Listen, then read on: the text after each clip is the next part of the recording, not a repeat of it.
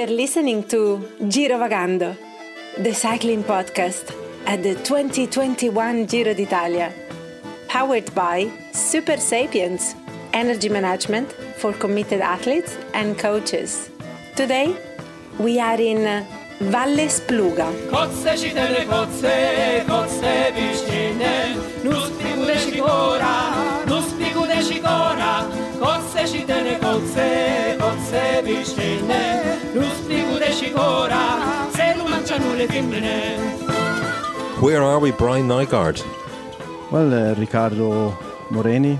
Nice, I like it. We are in paradise, if I'm allowed to say so. Smooth talking. We are sitting on the high above Lake Como, Lago di Como. We're looking down on the Leno Peninsula, where famous films such as Star Wars and James Bond Royale was shot. We're looking right down on Villa Balbianello, and the sun is setting, the green light on the hill on the other side of the lake. There's a boat.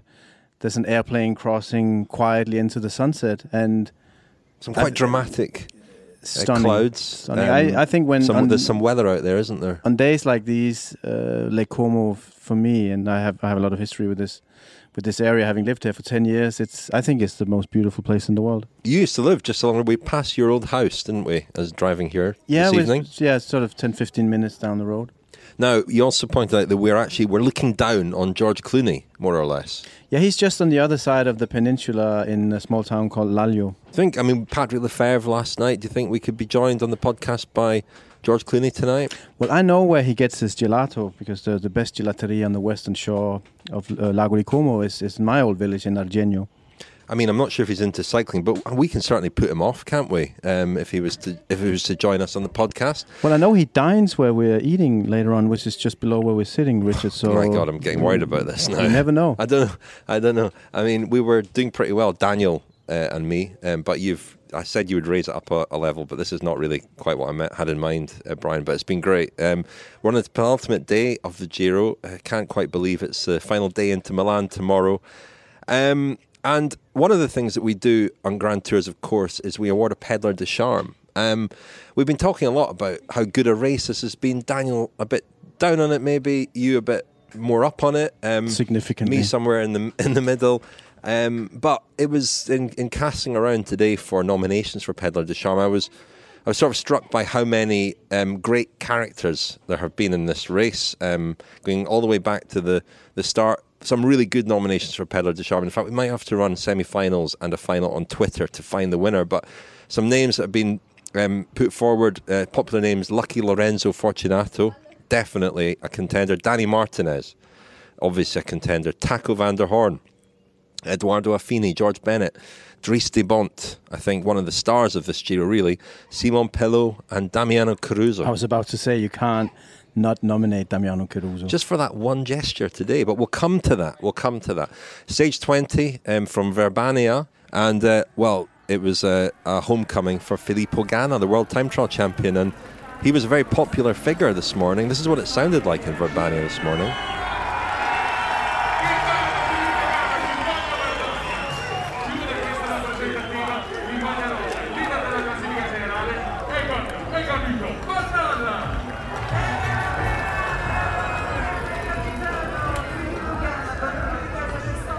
So Ganna, there was a special presentation on the podium. He was reunited with his dog, and with obviously a lot of the people in the pretty sizable crowd knew him, a lot of support for him, a lot of banners and so on. And a big day for him, obviously defending Egan Bernal's pink jersey, but I think he was in his element. He appeared very early for the signing on for once, because Ineos Grenadiers are always last to sign on because they've got the pink jersey. But he seemed to enjoy himself in his hometown this morning. Well, it's also, everyone's a local in Italy more than anywhere else in the world I've been. They're so connected to where they're born, to where they live, and to where their family is. I once read a statistic. I think it's less than 10% than any Italian who live more than 50 kilometers away from where they were born.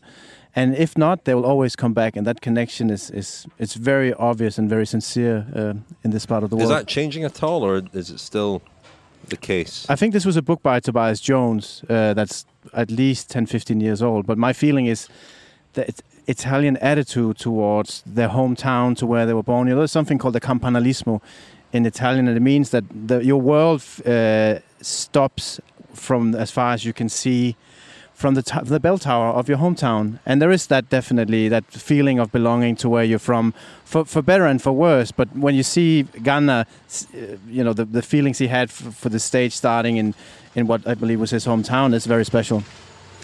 Paradise is very noisy, Brian. Well, it takes a bit of work. This was a tractor, I think, one of the local farmers on the way up here. They grow... most of the stuff we're eating tonight is grown right in front of us, Richard. Well, we've talked a lot about in the Giro, I suppose, about Caruso and his pride in being from Sicily and how he talks about that a lot. And speaking to Ganna the other day for an episode of Kilometre Zero that came out on Friday about Ganna, I got a real sense of him being a hometown boy, very much a country boy rather than a city boy. And he is a boy, isn't he? And you forget that because he's obviously very big and got this very deep voice, but still a very young rider, and definitely the favourite, I would think, for tomorrow's time trial into Milan.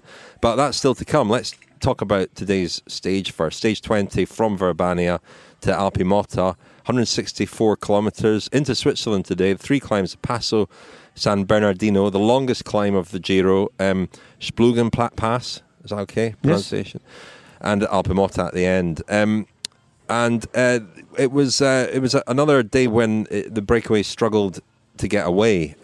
Eventually, about over an hour into the stage, a group did get away, but a very narrow lead. And again, it was partly because teams like the Koenig Quick-Step and Bike Exchange were really thinking about the stage for their leaders. But a group did go away. Louis Vervac was there, Felix Groschartner, Simon Pelot again, breakaway king. Dries de Bont was there. Now, I spoke to de Bont at the start this morning, and almost caused him to miss the stage. He wouldn't have been in that break had he missed the stage. This is what we said in our brief chat. We've seen a lot of you at this Giro. The impression is you've enjoyed your first Grand Tour. Yeah, I enjoyed it a lot, actually. I didn't know how my body was going to react in the third week of a Grand Tour, but it seems to be okay with it. So I'm just enjoying, and I'm really happy to be here and even end on a high like this. I wasn't expecting it for sure. It was not a goal either. But now I'm in this position, I can't really give it away for free. Have you been surprised at how your body? Because we've seen you in so many breakaways. How many breakaways have you been in? Do you know? 4, and 4 times the winner came out of the. I think we're leaving. So I'm gonna. You don't want to miss the start. No, maybe I'll grab you tomorrow after the time trial. Well, as you heard there, de Bont realised, not even midway through our interview, just as it was getting started, that the riders were all lining up and about to set off. So he had to go, hoping to catch up with him again tomorrow. Matthew Jorgensen was also in that breakaway, and Taco van der Hoorn, a few others as well. But Bike Exchange to Koenig, Quick-Step, pretty visible on the front as they approached the San Bernardino. And that was pretty much the case most of the way up the climb until near the top. Team DSM came to the front in numbers. And we sort of wondered, well, in a way that was a surprise. They were working for Romain Bardet principally to try and move him up on GC, it transpired. And we'll hear later on in the episode from Matt Winston, their sports director. It was on the descent as they started coming down the San Bernardino that they got a gap. And amazingly, there were 3 DSM riders there, Chris Hamilton, Michael Storer and Romain Bardet.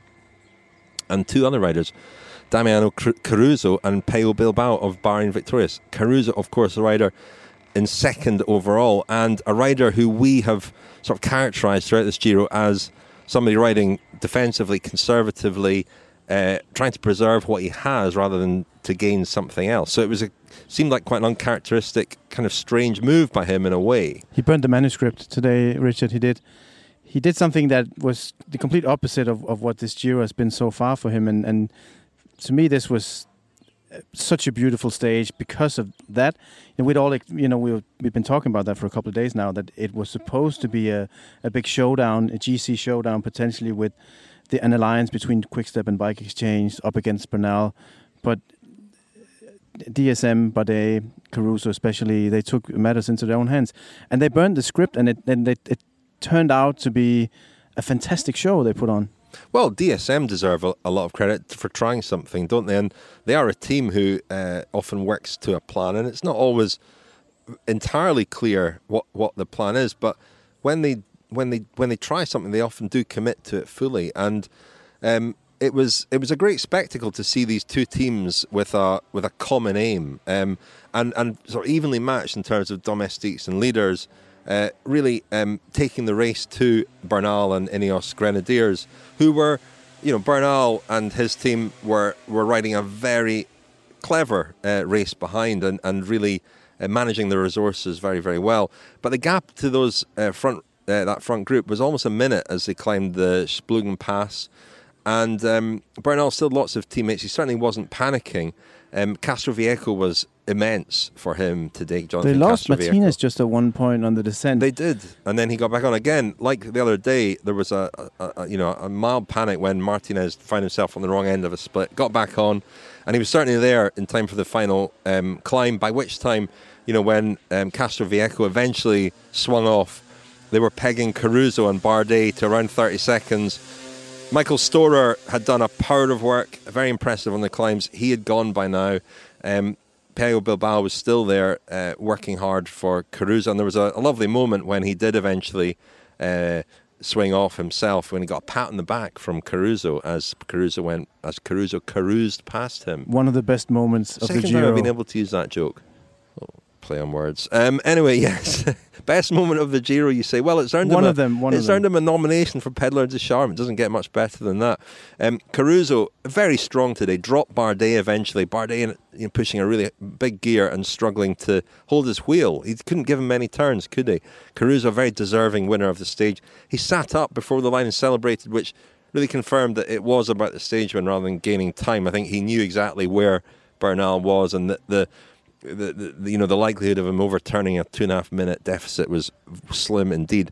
Bernal really, it was an absolute masterclass in managing your resources, because Martinez, who was immense, took him up to the final kilometre really, and Bernal then came past Martinez to come in the final kilometre alone. A perfectly measured effort by him, I think. He was 24 seconds down on Caruso. Martinez actually third on the stage at 35 seconds with Bardet.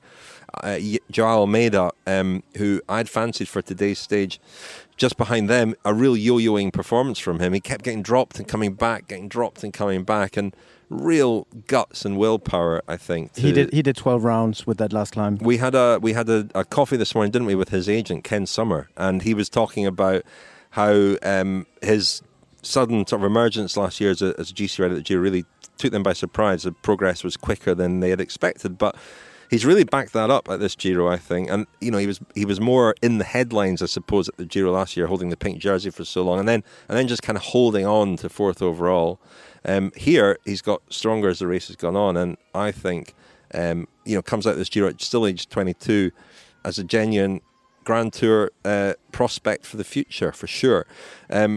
Yates was just behind Almeida, having also been dropped. And we were watching the stage, and Yates for a long time looked really comfortable sitting behind Martinez and Bernal, and we were sort of urging him to have a go. But the fact that he then started to struggle and was dropped told us that obviously he would have had a go if he could have had a go, but couldn't. On GC now then, Bernal leads Caruso inside 2 minutes, 1:59, with Yates third at 3:23, and then Vlasov at 7:07. So the podium looks pretty set.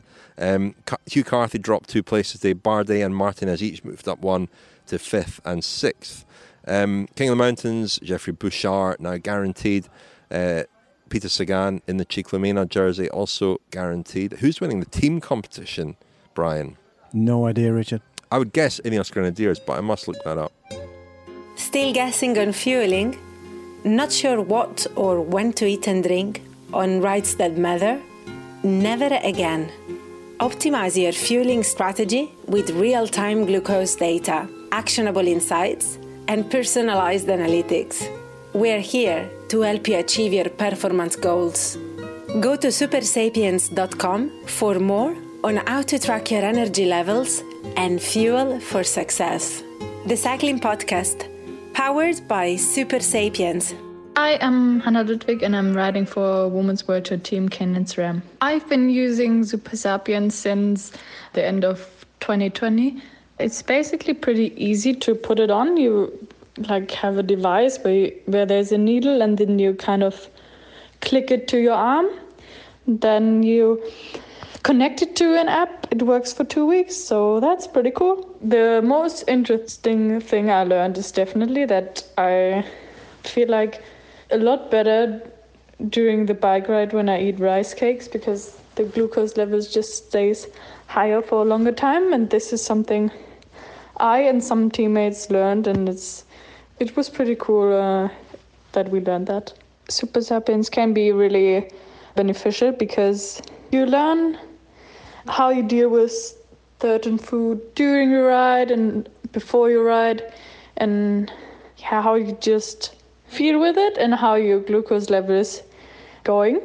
And even if you aren't looking at the app during the ride, you will after the ride see that your glucose level went down, and you can analyze why this happened and why you maybe didn't eat enough, or something you ate did a certain thing to your glucose level, and that's something where you can improve your fueling strategy on the bike, go faster and fuel the entire time.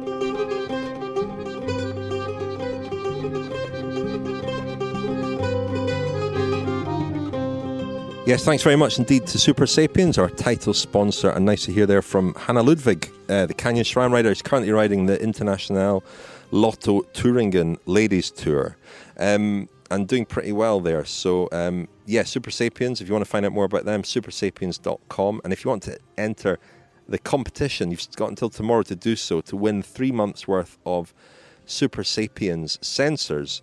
Go to thecyclingpodcast.com and find out how to send us a minute-long clip of audio or video telling us how and why you would use Super Sapiens to help you achieve your cycling ambition. Well, we were at the start this morning, Brian. It was a very nice atmosphere there, big crowd, and, well, you spoke to a few Danes, didn't you?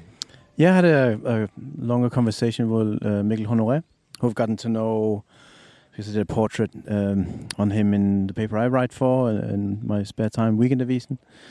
And then I spoke to my good friend Chris Juhl Jensen. We've known each other since he turned pro and moved to Tuscany, and he's a very close friend of mine. And because of the pandemic and because I've been absent from bike races because I'm doing something else now, it's just amazing to catch up with the friends I have in the peloton. And he looked good today, and he did a massive workload for his team again. He's become a very important rider for that team. He's a real engine who is often pretty prominent towards the end of Grand Tours and even on mountain stages like today. And I spoke to him at the start as well. It was a day that we were expecting a lot, I suppose, after stage 19 where Yates won, took back a little bit of time, and we wondered if the balance of power was tilting in his direction. But it's been a strange Giro where all the leading contenders have had bad days. That we've not seen that maybe so much in the last couple of years, or the last few years. But there have been some erratic performances from all the main riders. But as I say, we thought the momentum was with Simon Yates to really try something again today. And it was with that in mind that I spoke to Chris Juhl Jensen, the world's most famous Irish Dane. Haven't spoken to you all Giro. How's your Giro been? Oh, it's been good. My sixth actually, so it's tried it a few times before, but I think it was always nice to finish a Grand Tour with a late stage win, especially when you see how we rode yesterday as a team. So no, it was fantastic, and then still a hard day left today, but I reckon we'll give it everything we've got and see what happens. It's obviously Simon's got quite a lot of momentum and seems to be getting stronger as the race goes on. Does that kind of filter through the whole team? Does that give the whole team a lot of momentum? Oh, big time. I think again, I've said it before that he's a rider that okay, now he is now one of the more experienced GC riders when you think of the amount of youth there is in the top echelon of GC riding, really. But nevertheless, he's super confident, but at the same time very relaxed, and that filters through the whole team, the staff, the riders, and I think we could feel yesterday that he was confident, and I think that's a feeling riders such as myself can only really dream of before a massive mountain stage, knowing that if you're in the right position on the final climb, then you have the legs and the class to finish it off and actually win. So and that was the case yesterday, and I think that makes a big difference before you start, and when the plan is to control the race and try and set them up for a stage win, and then it all plays to our favour. And there is a sense that, while Simon's kind of moving forward, Bernal is maybe slipping back a little bit. Who knows whether that will be enough? But people watching are thinking a big surprise could be on the card. So I guess the question is, would Simon be willing to risk everything to try and produce a big surprise, or do you think the podium would still be a fantastic result for him? I think the podium would be a big Mickey Mouse plaster for him, because obviously he came here to win, but on the other hand, he's shown that he's definitely one of the strongest riders, certainly the strongest rider this last week, and you really can't ask for more. Again, the riders he's up against, Bernal, he's also brought his top game, and then it's a question of those few percentages on the deciding days. So today there's you can everything to win. Obviously he takes a risk, but you got to risk it for the biscuit, as you say. And I think Simon also has the experience from 2018, where he knows what it feels to be under pressure a few days ahead of the final, where everyone's expecting you to win. And that could be the pressure Bernal and Ineos are feeling now. They've been in control and ridden a great race, and Bernal has shown he deserves the pink jersey, but anything can happen on a day like today, and I think the last three climbs will more or less just decide how the race develops. So that was Chris Juul Jensen at the start, the Team Bike Exchange rider, and yeah, as you say, Brian, he was very prominent and did a great job for his team, and it followed the same script until DSM took over as yesterday, didn't it? Yeah, it did. And coming back to what you said before, we always expect a lot, and we strategize sometimes on behalf of the teams and sometimes based on what they tell us. But we expected something, but we got something else. And I was very happy with what I saw today and how the bike race evolved. And when they took the initiative, DSM and Bahrain Victorious, it changed the rhythm of the stage completely, and some of the riders, Simon Yates being one, who was supposed to be on the offensive, ended up being very much on the defense, and it was all because of that move on the descent from the San Bernardino. Because suddenly his podium aspirations were in threat. I think a day earlier it looked like Yates would probably overhaul Caruso, and Yates would be able to at least get second, but here that it looks very much now as though Caruso will finish second, but Caruso going up the road was sort of off script, wasn't it? Yeah, it was an incredibly brave move. For him, it would have been a live stream just to be on the podium, and then he would have been extremely content with that. He was, I think, for Bahrain Victorious, the third man, I would say, after Landa, and had a designated role to help Landa potentially win the Giro. But he's found the legs of a lifetime, and I think the dream that's been unfolding in front of us for Damiano Caruso as a rider, and a rider with that type of role and that type of career behind him, seeing him do that, for me is such a special moment, and it's one of the most beautiful things in cycling when that actually happens. And I think we should be extremely appreciative to witness moments like that, because I think there's a lesson about life in everything that's important in cycling, and the one about Damiano Caruso and this Giro is that it's never too late to dream big, and then when you have the legs, you have to go for it. But we see this in cycling a lot. We've seen it a lot recently, where riders are given opportunities because misfortune befalls their leader, and you see them doing things that maybe they didn't realise they were capable of, but certainly we didn't realise they were capable of, and we've seen it a lot in this Giro, actually. I think an example that comes to mind is also Alessandro De Marchi, and what he gave his team, and I think a crowning achievement for his own career. I mean, those moments are so incredible, and to me sometimes they mean a lot more than when I want to see or predict a certain GC arm wrestle. And those moments to me are at least just as much joy and inspiration when I'm watching bike racing. I must say though, when I was watching the stage unfold and Caruso was in that front group with Storer, Hamilton first, Storer, Bilbao, doing the work. It wasn't costing him any more effort or energy than Bernal in a similar position in the group behind. Getting away in the way that he did on the descent. It was it was an opportunistic move, if you like, to extremely follow that. And courageous. But it wasn't a sort of do or die attack on a climb. It was a move that he managed to get into, and then he was in a very very good position by being there. Yes, I would still say there's a huge element of courage in it, because had he overspent his efforts on the last climb, and had the attacks come, at that point he wouldn't have had any idea that Yates wasn't on one of his best days. And had he spent all that energy, because he did all the work, but they didn't really do, and he couldn't do any turns. If Simon Yates had attacked from behind with Almeida trying to drop Egan Bernal, he could have compromised his position on the podium potentially, at least his second place. So I think the courage that takes, and his ability to finish it off, it deserves all the credit that we can possibly give. I mean, Caruso's shown signs of before. He has finished in the top 10 in Grand Tours before, but I remember the stage at the Tour de France last year, up to Meribel. You remember, up with a very steep climb at the end. Bahrain really took it on that day for Mikel Landa, and in the end Landa cracked, but Caruso was still very, very strong and rode into a strong overall position at the Tour. There were signs there that, you know, he's certainly capable perhaps of a lot more than he's shown for a lot of his career. But the other story was Team DSM today and the ride they did. And I spoke at the finish to their sports director, Matt Winston. Very impressive team performance today. I know you like to plan things. Was that more or less exactly how you planned it this morning?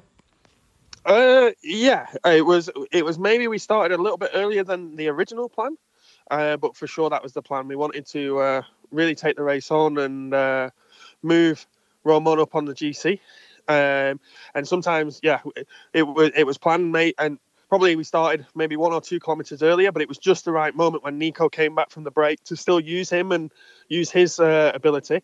So we utilised it, and we saw the right moment, and went for it. But the plan was for Romain to come into the bottom of the final climb with a gap on the peloton, and see whether we could move up into the top 5, which we managed. So, yeah, I think quite a successful day, really. And interesting, you went on the descent rather than anywhere else. Was that? Bardet is a good descender. Was that the reason for that, or did you think there was an element of surprise there? Well, we pulled pretty hard on the climb before the descent, so we we didn't kind of come from behind and really try and kind of catch people by surprise. We made our intention clear that we were going to ride at this moment, and we also knew that maybe Ineos wouldn't pull full gas to chase us in the descent. So there was a little bit of an element of we can use the descent to our advantage. But it wasn't a full attack on the descent. It was, we just used the course at where it best suits our strengths, really. And I mean, there was a great alliance with the 2 Bahrain victorious riders. Was that just something that happened out on the road? And in the end, was it a good thing, him being away with Caruso, or did that maybe play against him a little bit? No, I think it was definitely not something that was pre-planned. And when they came across, then immediately kind of we have guys that also have a vested interest and not necessarily only thinking of the stage.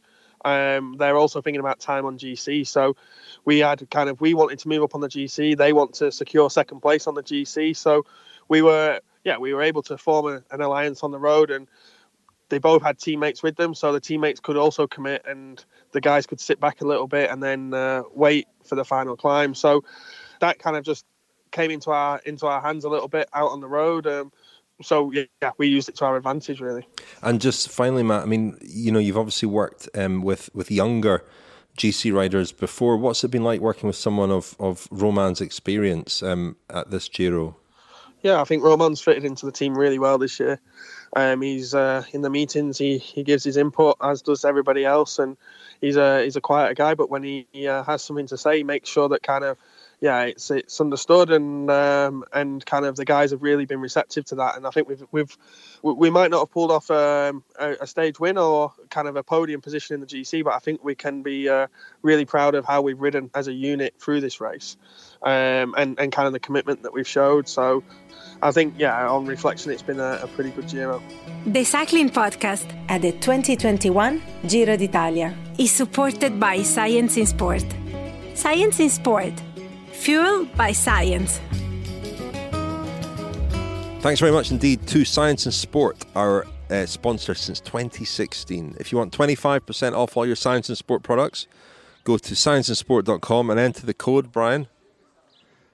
Oh, really? Look at panic in your eyes. Look at panic in your eyes. I was gazing towards the southern end of towards Lake George Como. Clooney. Yeah, my mind was elsewhere. I'm sorry. SISCP25. SISCP25 at scienceandsport.com for 25% off. You still got time to predict tomorrow's winner. Go to thecyclingpodcast.com and enter that competition to win an £80 bundle of Science and Sport sports nutrition products.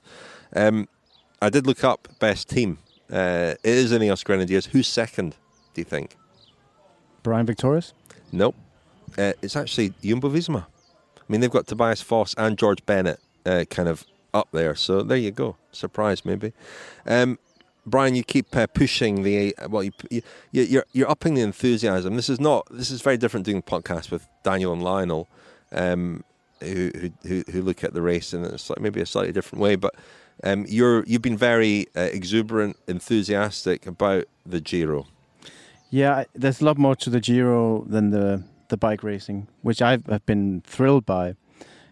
Maybe it's also more on a personal level to be back in Italy. This is a place I spent 20 years of my life, the defining years of my adult life. This is where I met my wife, and this is where my children were born, and it has such a special place in my heart. But the atmosphere and seeing Italy opening up again, seeing the excitement and the beauty of what the Giro can do to people here, and visiting either from at home or traveling with you and Daniel these regions and seeing places that I know. And this morning, when we were at the start, seeing the joy of people when Filippo Ganna came to the sign-in, and the excitement on the climb, and watching it as a spectator, which is something that I've never really had the privilege to do in my work life. It brings out such an immense joy, and we all know how much Italy has struggled with the pandemic, and I think last year was almost a miracle that they were able to run the Giro, and this year seeing people this way and feeling very closely that Italy is opening up again, and the world is going to be we're going to be back to normal sometime soon, and the first glimpses of that I really feel I've seen during this Giro, and that gives me such a hopeful and joyous feeling, and that it's probably one of the reasons why I'm a lot more excited by some of the racing than maybe you or Daniel are. Oh dear. I guess a lot of your work in cycling has been in commentary for Danish TV or with teams. You probably see less of physically less of the racing and less of the riders, and I think just being able to touch the race in that way and be able to watch it. And one thing we always try to do with the podcast is to get roadside sometimes and watch the race go past. Haven't been able to do that as much. I did that on the Montalcino stage, and it was an obvious stage for me to go and see, because I'm also very interested in the agricultural part of Italy in terms of winemaking. But to be able to be on the wide and on the gravel roads and seeing the favorites pass and the breakaway and talking to people alongside of the road, and those moments are so special. And I didn't do any of that in all the years I worked in cycling. And I was very privileged to work for some great teams and experience some fantastic victories, but I've never really done it the way, and I certainly haven't done it the same way that I'm doing it now with you, and I'm extremely thankful. I think a lot of people who work in cycling, and particularly maybe on teams, become quite jaded with it, because an awful lot of the job is travelling and having a very kind of narrow job within the sport and a very narrow perspective as a result of that, and really not being able to see enough of it. We're very lucky with the podcast, and for all Daniel and Lionel's own form of jadedness, if I can call it. They're very serious. You're all serious journalists. Of course, yeah. We're trying to not be fans. Yeah. We're trying to be journalists. I'm trying to control the fan element, but unfortunately I'm not. But there's also the ability to travel again, the ability to meet people, to drink great wine in good company. That for me is life, and to be able to live that type of life again and do it in excellent company. And I think we spoke about that the other night, that we're also vicariously doing things that a lot of people still aren't able to do. And I've been fully vaccinated for quite a while, and I'm very conscious that that's not the case for a lot of people, including people who are older than I am. So I'm very humbled by the ability to be able to do this. And I think we're also trying and bringing people closer to the race via the podcast until they can they can also take part of it in a different way by being there. Yeah, and I think Daniel certainly was relishing the travel element and the ability to once again get out to some of his favourite parts of Italy. That's been a big part of this Giro experience, and hopefully a big part of the podcast too. I spoke to a couple of riders on this kind of topic. Larry Warbass, who was in the breakaway yesterday and rode that October Giro last year, which really did feel like it was behind closed doors, and the weather wasn't great for much of it. So I was keen to get a contrast from him between this Giro and that one. And let's hear from Chris Juul Jensen again, also on a similar topic. You rode the October Giro. Has this one felt more like a normal Giro? I can't speak too much to what a normal Giro would be, just because, I guess I've only really done one full normal Giro before this, and I wasn't in the best shape. So this felt actually a bit easier than last year. The last week last year was really, really brutal, and this year it was a bit more humane, it seemed. So yeah, I don't know. I guess the weather sucked for a while. I mean, I suppose we've seen fans returning. Some of the stages yesterday, in particular, lots of fans. That must have been great in the breakaway going through. Has that felt nice to just experience that again? Yeah, that's been really nice. Like especially on say Sega di Ala, the really steep climb the other day. I mean, the fans were amazing, and then some of the other days, there have been so many people, and sometimes we've just gone through these big towns and there's just been thousands and thousands of fans, and it's like, oh, that's actually pretty cool, you know? It's like I was reflecting the other day, last year it was like we just kind of rode through a dead place, you know? So it's nice to have a bit of life back in a lively country. And we're finishing in sunshine.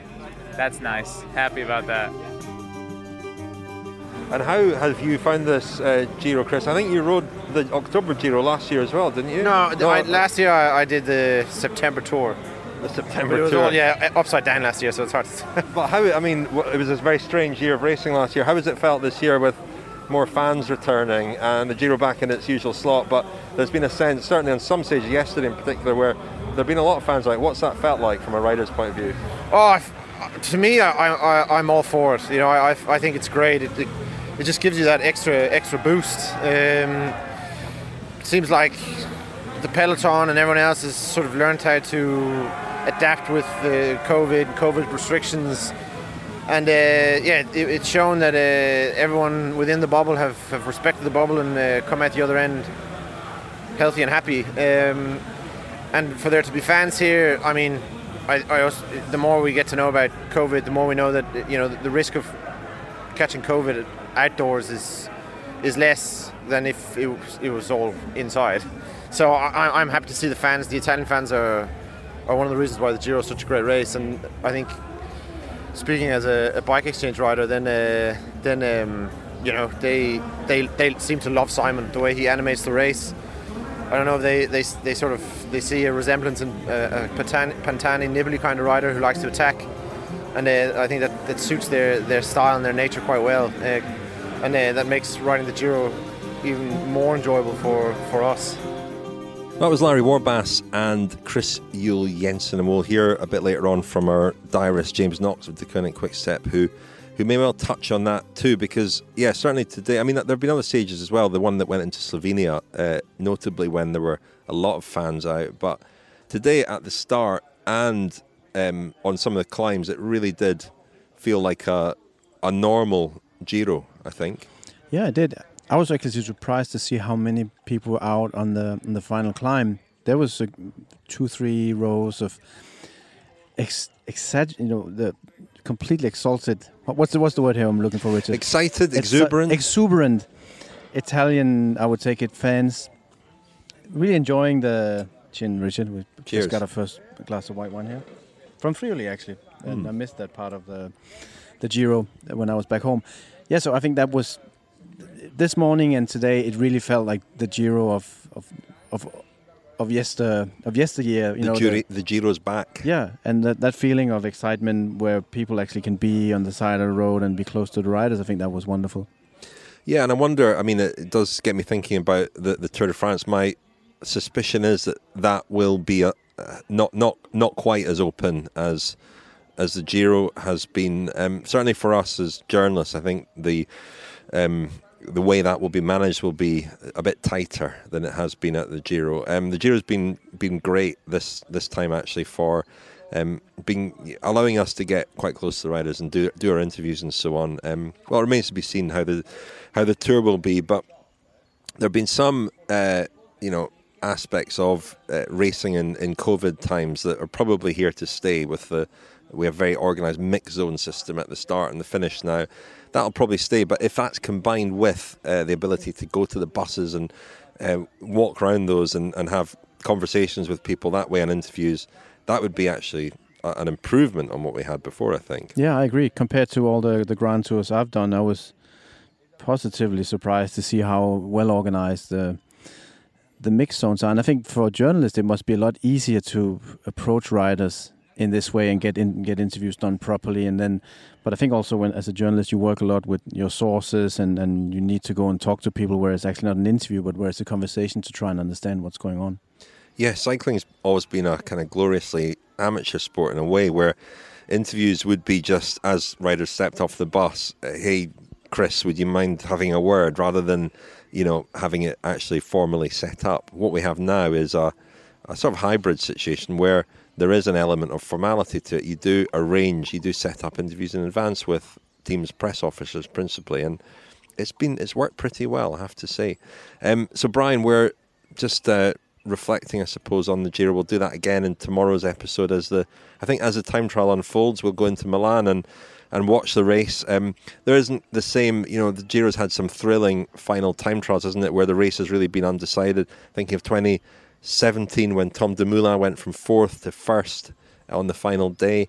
Also the drama last year when it was very close between the Theo Gegenhardt had to, the first time he wore the pink jersey was on the podium in Milan, wasn't it? Exactly. Not quite the same tomorrow. Bernal should be okay, but I think we can say now, and we'll maybe hear from other riders tomorrow about Bernal, but a very deserving winner.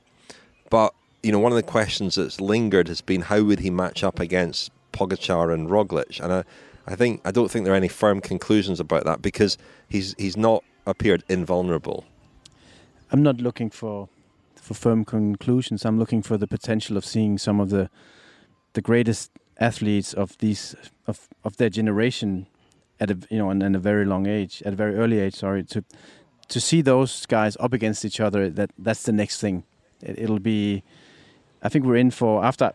I have to say we probably haven't had in the last decade the most exciting Grand Tours in the history of cycling, but I think we're at the doorstep of a golden era now. When I see the style of riding that wins the Grand Tours, it's back to being won on the climbs. It's back to being won on the aggressive racing, creative tactics, and really making the difference in the high mountains. And that's really what I think cycling is and what it should be. And I think there's other intricacies of how the race the courses will be in the next many Grand Tours, and I think they'll actually try and design courses where we can expect that type of riders being up against each other, and I think the addition of cobblestones in the Tour de France, the addition of gravel roads here is come to stay. Francois Thomazeau, who should be here, of course, sitting where you are now, would say that certainly serial Grand Tour winners are effectively time trialists who can climb. That's his argument. There are very few serial Grand Tour winners who are not time trialists who can climb. So that's still the question for me about Bernal, because, he'll have won 2 Grand Tours after tomorrow, but is he the sort of rider who will establish a dynasty, become the favourite and the consistent winner of the Tour de France year after year? I think the jury remains out on that. Yeah, definitely, and isn't that fantastic? Yes, I guess it is. When you put it like that. Well, Brian, we've just had tonight's dispatch in from James Knox. Haven't obviously listened to it yet, so let's hear what he had to say about today's stage. Here we are, currently in the back of the bus, en route to Milano. Absolutely hanging. Feel rough as a bit of a shell. I'm just gone. I'm just completely... dying right now. Pretty eventful day, in fairness. we had a pretty similar plan to yesterday, as which did Bike Exchange. And yeah, it all started in a pretty similar fashion. Boys controlling the brake, making sure the brake wasn't too big, making sure there wasn't too many strong guys. And that all went quite swimmingly, to be honest. And then Elio was pulling with Hepburn and Julie Jensen. And it was a long old climb, that first one, San Bernardino. And then, yeah, about 7k, I think, from the top. DSM made a big acceleration. That really finished off most of our lads. I stayed with Joao there. Seri fought like a trooper. And it looked to be under control when we went over the top. But the DSM lads went fast down the descent. And from where I was, 20th, 30th wheel or whatever, it just looked like Ineos were happy to just not take any risks and let the three, I think it was three, don't think it was four, the three DSM lads just go for it. Yeah, I guess, in terms of time on the GC, there was no particular stress. They just wanted to ride conservatively, and then did see the two Bahrain lads jump across. Again, they didn't react. They just kept riding their own pace down the descent. And it was kind of panic stations for a moment there. We came into the shit weather, we were going real fast down that valley. I guess Ineos thought that was the moment to close the gap while they could, but yeah, clearly the guys ahead, they were going really strong. They went straight across to the break. Started the next climb, the Spluga, or whatever it was called. And yeah, it was hard. It was too hard for me. I managed about half of the climb, I reckon. But I kept battling because I was sort of, I didn't know the situation, didn't know what would happen. And obviously, Joao was on his own at that point. So yeah, I kept battling and came over the top. Not too far behind, I was in this sort of no man's land, came down the descent, and I could see them on that bit round the reservoir, whatever it was, little flat 2-3k. But I was going nowhere. With a couple of Astana lads who were going backwards also, and then a group behind with some strong lads who also were defending GC positions. Formula was there with Lisi and two FDJ lads with Walter, the Hungarian lad as well. And yeah, we made a pretty fast pace, to be honest. We went down the hills fast. FDJ lads were tearing apart. You presume they were only just doing the best to defend GC positions. And then by the last climb, I was just taking a kicking for nothing, really. The race was gone. I was just hanging on, just trying to get as far as I could towards the finish. And then, yeah, I think on that last climb, maybe 8k, 7k, something like that, I sort of let them go and just went as hard as I could at my own pace. And yeah, I was happy to see the finish line. And then, yeah, obviously, I haven't even mentioned him, but Joao did exceptional again. Obviously, our plan was to go for the stage win. Didn't really sort of got out of our control there in the high mountains. Yesterday we could make a difference, but yeah, today we couldn't really make a difference. He was on his own there for the last 50k, but he rode pretty valiantly. Sounds like he was ding-donging, yo-yoing off the back, just kept chipping away, letting the gap go, bringing it back, letting the gap go, bringing it back. And he closed in on a bit of time. He closed in on Carthy a little bit, closed in on Vasov a little bit. And in the end, yeah, if he does a sensational time trial tomorrow, he's still got the possibility of moving almost to the top 5. So, yeah, he'll be dead serious tomorrow. Remy will be dead serious tomorrow, and I'll be crawling around. But I will be crawling around chasing Pete Seri, because I managed to do him the dirty and overcome the little deficit I had today. So I was really hoping I'd be chasing him, but Cataldo slipped in there in between, so that's a bit of a howler, a real howler. I would have loved that. That would have made my day, even if I didn't have the legs to actually catch him. Just get in his head, intimidate him a little bit. But as it is, I can't see myself closing a 2-minute gap. But yeah, I'll be asking the mechanics to put 4 bar in his tyres. What else can I do? What else can I do to slow him down? Just anything. Well, we'll do our wine glass rating tomorrow. We're going to be eating here. Is that in our hands, or is it actually Daniel having the last word on that? What do you mean? I think we're allowed to give it a wine glass rating, aren't Fantastic. we? I mean, Daniel's is definitive, obviously. Yes. I mean, he's the authority, the sort of Michelin guide, the whatever you have for wine. What's the equivalent in wine? Not Vivino, which is what I use for my wine. I think there's 2 of the most prestigious titles in wine. One is the Master Sommelier, and then there's the Master of Wine.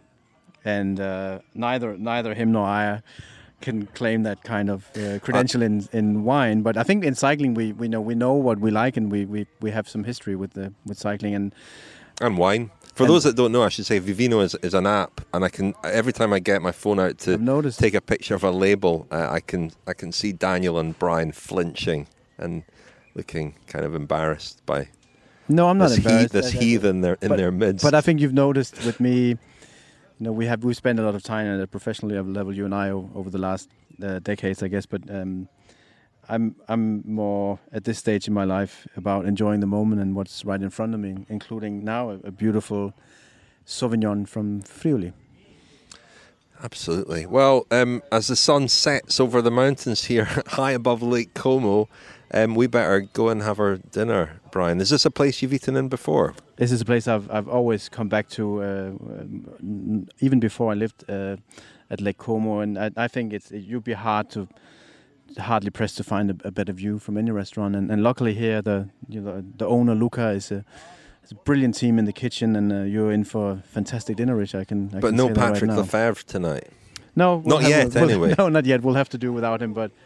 If it ends up just being you and me, Richard, it will be okay. It'll be fine. Very romantic dinner, Brian. And tomorrow we'll head into Milan and have lunch and bring you the final podcast of Giro Vagando. For now, thank you very much, Brian. Thank you, Ricardo.